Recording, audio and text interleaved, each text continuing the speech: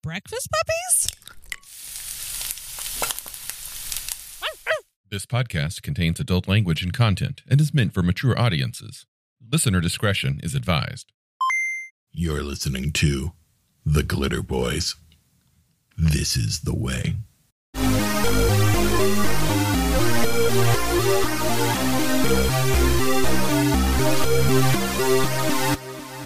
Carrying on our talk about the Palladium combat rules, we're getting down into one topic that is extremely confusing to a lot of new players and old, and that is attacks per melee. To clarify, dear listener, Palladium uses the term melee and round interchangeably. Usually when it says per melee, it also means per melee round. Yeah. It's just their weird terminology. There's a couple ways that attacks per melee work in the Palladium system. You can get them from two main places, and that is your hand-to-hand combat skill, whether it's, basic, expert, martial art, assassin, commando, or you can get some through specific OCCs. And it's important to note that what Palladium calls an attack per melee actually is an action per melee these days. Back in the day, when we go back down to like first edition, which was really just at that time an evolution of some AD&D house rules, I think, that Kevin and his crew were using, it really was attacks. Like a combat round back in the day, you made an attack and that was it. And you moved on. Yeah. Go down in turn, stabbing each other until someone dies. One thing that was revolutionary about Palladium at that time was that characters would begin the game with multiple attacks. Like you could start with one or two or even three attacks sometimes. And that was pretty cool. Playing Dungeons and Dragons, when you as a warrior even didn't even get your second attack until a few levels higher, even then only in a weapon that I think you had specialized in, depending upon what edition you were playing. But then over time it evolved into actions per melee, but still kept the attacks term. So like things like reloading costs an attack, or aiming to get an aim bonus will cost an attack. Or depending on the size of your robot, an entire melee round. Yeah. And that's a point of confusion in that some actions you will find will say like, this cost 1 of your attacks, or this cost 2 of your attacks, or something else will say this cost half of your attacks. And other things might be this cost all of your attacks. And you're like, yeah, that's fascinating. So some people will say, oh, wait, so if it costs half my attacks and I have a lot of attacks, that just means the more attacks I have, the more penalized I am. And I'm like, no, not really. It's just sort of dividing time. It is important to note that attacks per melee is kind of that's your entire round in any combat or initiative situation. There's a few free actions, but I've never seen them quantified. Have you? What do you mean? Like, talking as a free action. I've never seen that written anywhere specifically in the rules, at least in Rifts. I don't recall ever seeing that anywhere. Yeah. I know that I've played many role-playing games where they go out of their way to define the concept of the free action, such as 3-5. Yeah. Shadowrun did the same thing in later editions.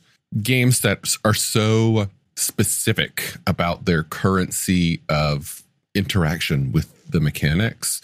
Those games are a lot more specific than Rifts or than Palladium is, which it is oddly specific at sometimes, but this is one where it's kind of open-ended. Yeah, especially since there's not a lot of movement as action rules. It's generally thought that you can move and attack. You can walk and chew gum. There are a few situations where that's not the case, but movement isn't generally considered one of your actions unless you're doing something incredible with your movement. In fact, it even goes the opposite direction of assuming that you are moving while you're acting, so much that in the more recent books, it even breaks down how much you can move per action. While you are taking other actions, what the maximum amount of movement you can do. I haven't seen that. What's that in? It's in Rifts. In Ultimate? Yeah, I forget the exact page reference, but essentially, like, you divide your speed by your attacks per melee, and that's your how much you move per attack, which then does penalize people for having a lot of actions, because that means they can move only shorter distances between each action. And of course, Palladium's actions are kind of a back and forth setup. So I think that if you're digging that deeply into the mathematical breakdown of movement per action, you're doing it wrong.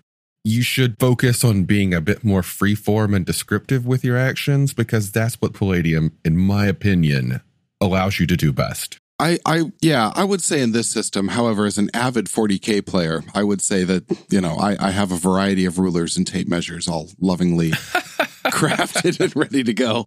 So it's a misnomer. Attacks per melee you will get primarily from your hand to hand, but that covers everything from firing guns, shooting missiles, shooting down incoming missiles, talk about that later, and all manner of things. It's your interaction points in a combat round. Now, you get those from your hand-to-hand, and as an example, in one of our campaigns, I'm playing a Cyber Knight. Now, a Cyber Knight gets an extra hand-to-hand attack just for starters. Now, interestingly enough, that can be used not as a hand-to-hand attack, just like all the rest of them, even though it is thought that it's used with a sword. So it's like straight up extra attack per melee, not like an extra sword or attack or an extra gun attack. Correct. It's pretty badass. Any class that gives you extra attacks at first level or even in the low levels is giving you a distinct advantage of ability over your opponents. And that's pretty awesome. Especially when you consider that in Rifts or Palladium in general, let's say you're maxed out, you're tough as hell, you have 7 attacks, right? You're just, you have an amazing amount of dexterity. Yeah. That doesn't mean that you're always unleashing a ton of fire downrange. That is also, you are dodging like a motherfucker because you stepped into a room and there is all kinds of badness waiting for you in there. Well, this is a good point to bring up, that in Palladium, you may have picked up, if you've been listening for a while, that Palladium's combat system is a back and forth setup, and that when you take an attack against another character at the table, if that character is able and willing, they can then actively defend against that attack. Now, if it's a melee attack, they can parry it. And if it's a melee or a ranged attack, they can try and dodge it. Depending upon what their combat skills are, they may get one or both of those for free. But most commonly, people can parry for free, but dodging costs an attack. Yeah. Now, it's worth noting that unless you're sitting in your power armor and blowing away stone-tipped spear primitives in the jungle, you should not spend all of your attacks. It's tempting to do so. In fact, I've played a character that was entirely that.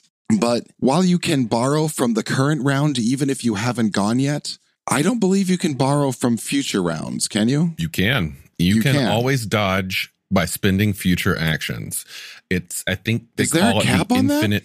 I think it's the infinite dodge rule. Yeah. Huh, okay. As long as you're alive, you can keep dodging, but you are taking away your attacks from future rounds. So let's say you have 4 attacks per melee. That means you can take 4 actions. And let's say you spend some of those dodging and you run out of attacks, but then you dodge 5 more times in that same round. Well, you have now spent all of your actions for the next round. You just don't get to act, and one from the one following that. So theoretically, it is possible to step out of the castle and see the arrow storm coming towards you and spend the next 10 minutes worth of actions in dodging. It technically is, because I don't believe that prevents you from moving. So if your dodge is really high, like really, really high, you can just spend all your actions running straight across the battlefield, which you might think, dear listener, sounds unrealistic, but it also sounds awesome. That's what Think about it this way, though. Imagine the kind of effort that would take in real life as a toll on your body. So, yes, all that time has gone by, but you are spending the rest of that going after you have, done these insane gymnastics to avoid the arrow storm. That was just the example that led to mine, though.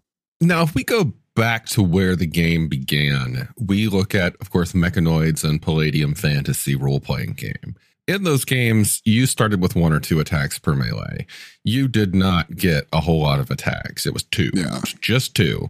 And then at some point over the years, that increased. I'm not 100% sure when it did, because even right here in this Rift's original Butts on the Cover edition, characters only got 2 attacks based upon their combat skill of choice.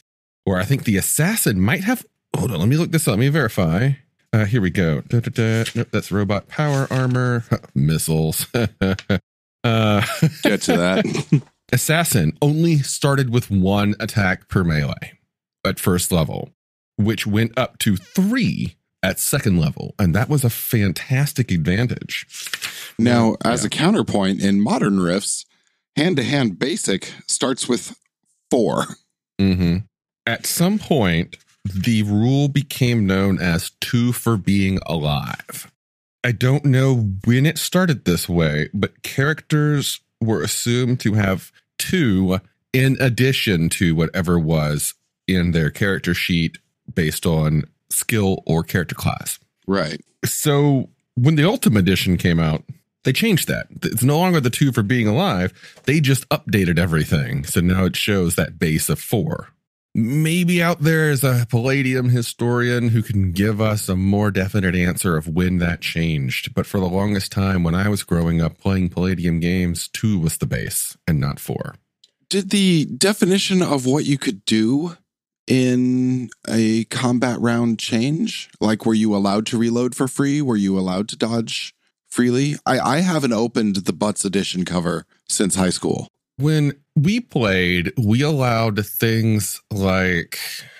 No, actually, we didn't allow much at all for free. So if you wanted to reload, that was an action. Mm-hmm. If you wanted to fire switch to a special mode, that mode might have had extra attack costs. Like I think like shooting full burst spreads cost additional actions and so on. Yeah. Swapping out a weapon cost an action. I don't recall there ever being a lot that was specifically stated as free. Yeah. Because I know that reload is cost an actions all the way back to when crossbows were a thing in Palladium Fantasy. Because, reloading the crossbow was one of the reasons that you had to consider whether or not you wanted to use the crossbow. It breaks down a little when you work in psionics. Honestly, I've never played a spellcaster or a psionicist of any kind in Rifts. So I'm not the person to ask. There's big shiny robots and, Wandering Ronin. I tend to play those. Well, psionicists can make as many mental attacks as they have hand-to-hand attacks. That means that if you're a good boxer, which gives you, if you take the physical skill boxing at level 1, hot tip, dear listener, if you're unfamiliar with Palladium and you have a character that can take the boxing skill, you take that at level 1 because it gives you an extra attack per melee. The more and you know. Athletics and running and gymnastics. Always remember that. Yeah, but boxing gives you that extra attack. But if you can box, that means you can think faster. That gives you an extra psionic attack per melee. Yeah. I think that's about all I had on attacks per melee. Yeah, they refresh every round. It's just chances are you're going to be spending a lot of them just shooting or stabbing or dodging. Those are the main things. Yeah. But never forget in Rifts, at least, that you can spend additional attacks to enhance your rolls. So before you choose to attack someone, you can preemptively spend one more attack to aim, giving yourself a bonus to your roll, or to call the shot, meaning, I'm just going to spend an extra attack to line it up so that I hit him in the foot. Or you can then aim and call by spending 2 extra attacks to get both the bonus and the hit location. One thing I'd also like to say is if you still have a question about these, we tend to read our comments fairly regularly.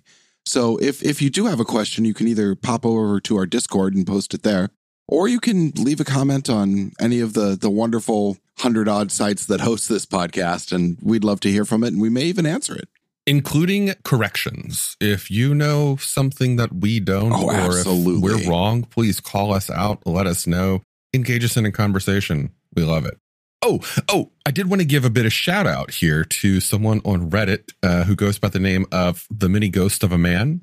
The Mini Ghost of a Man blew my mind with a bit of initiative attack per melee management advice. And that is, instead of taking your attacks per melee and putting them all in one round, split them across 3 rounds, evenly across. So if you have 4 attacks per melee, round 1, you'll have 2, round 2, you'll have 1, and round 3, you'll have 1. However, if you have 8 attacks per melee, like a badass juicer, then you'd have 3 attacks, then 3 attacks, and then 2 attacks. This we started doing in one of my weekend games very recently, and it's amazing. It is one of the best methods of initiative management I've ever used for Rifts or Palladium. I'm surprised I haven't been doing it this for years, and now that I know it, I'm going to be doing it for years. Why? What's the benefit of that? The benefit is that it makes things more fluid. So instead of, let's say, you have a juicer with 8 attacks and a normal guy with 4 attacks, the juicer goes first and then blows all of his 8 attacks. Well, congratulations. Now we have to spend however long adjudicating these 8 attacks right there at the top of the round, which can slog things down. By spreading things across, it gives more people chances of acting, while also making it easier to move from person to person to person to person. See, I thought you were saying to spread your attacks so you can hold for defense, is where I thought you were going with that. Essentially what I'm saying is to roll initiative for a round and then turn that into 3 rounds. And then like take whatever you rolled, hold that initiative roll for 3 rounds. And then, but Rift's your combat round is 15 seconds. So now it's 3 rounds of 5 seconds. Interesting. Okay. Yeah. It took me a minute to process it. If you're on Reddit and you go to the Rifts Reddit community, there was a post that I made looking for a digital initiative tracker. The very first comment on that is from the Mini Ghost of a Man with a suggestion. It's very highly upvoted, relatively for the sub at least, and it's mind blowing. So thanks, dude. That's a great idea. It made my last weekend game move so much faster. Okay, yeah, 5-second intervals. I like it. And another side effect of that is that one of the rules for movement is that your speed breaks down into how many yards you can move per round. Well, a yard is 3 feet. So divide that by 3, and that's how many feet you move per round. No more math. Yeah. I love it. All right. Well, that's all I got. Anything, Matthew? No, that's attacks per melee. It's not a terribly complicated thing unless you're staring into your Rifts book at the first time, enthralled by the pictures, but wondering what the fuck to do next. It works out pretty easily. God, 15 seconds is a long round. It is. Well, first edition Palladium was a minute with half the number of attacks. Oof. Yeah, no. All right, folks. That's attacks per melee. We love you. We'll see you on the next one. See you later.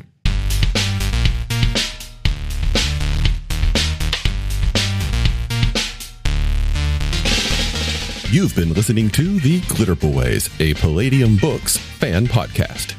Glitter Boys, Rifts, the Megaverse, and all other such topics are the property of Kevin Simbita and Palladium Books. Please buy all their stuff and help keep them in print and making more games. You can order directly at palladiumbooks.com, and their entire catalog is available digitally at DriveThruRPG as well.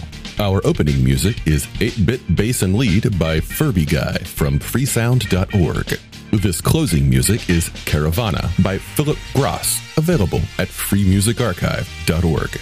All sound effects used are self-made or acquired via Creative Commons 0 license. If you like what you have heard, find us on Twitter and Facebook as The Glitter Boys. That's BOIS. And check us out online at breakfastpuppies.com/glitterboys. And also join us on the Breakfast Puppies Network Discord at breakfastpuppies.com/discord.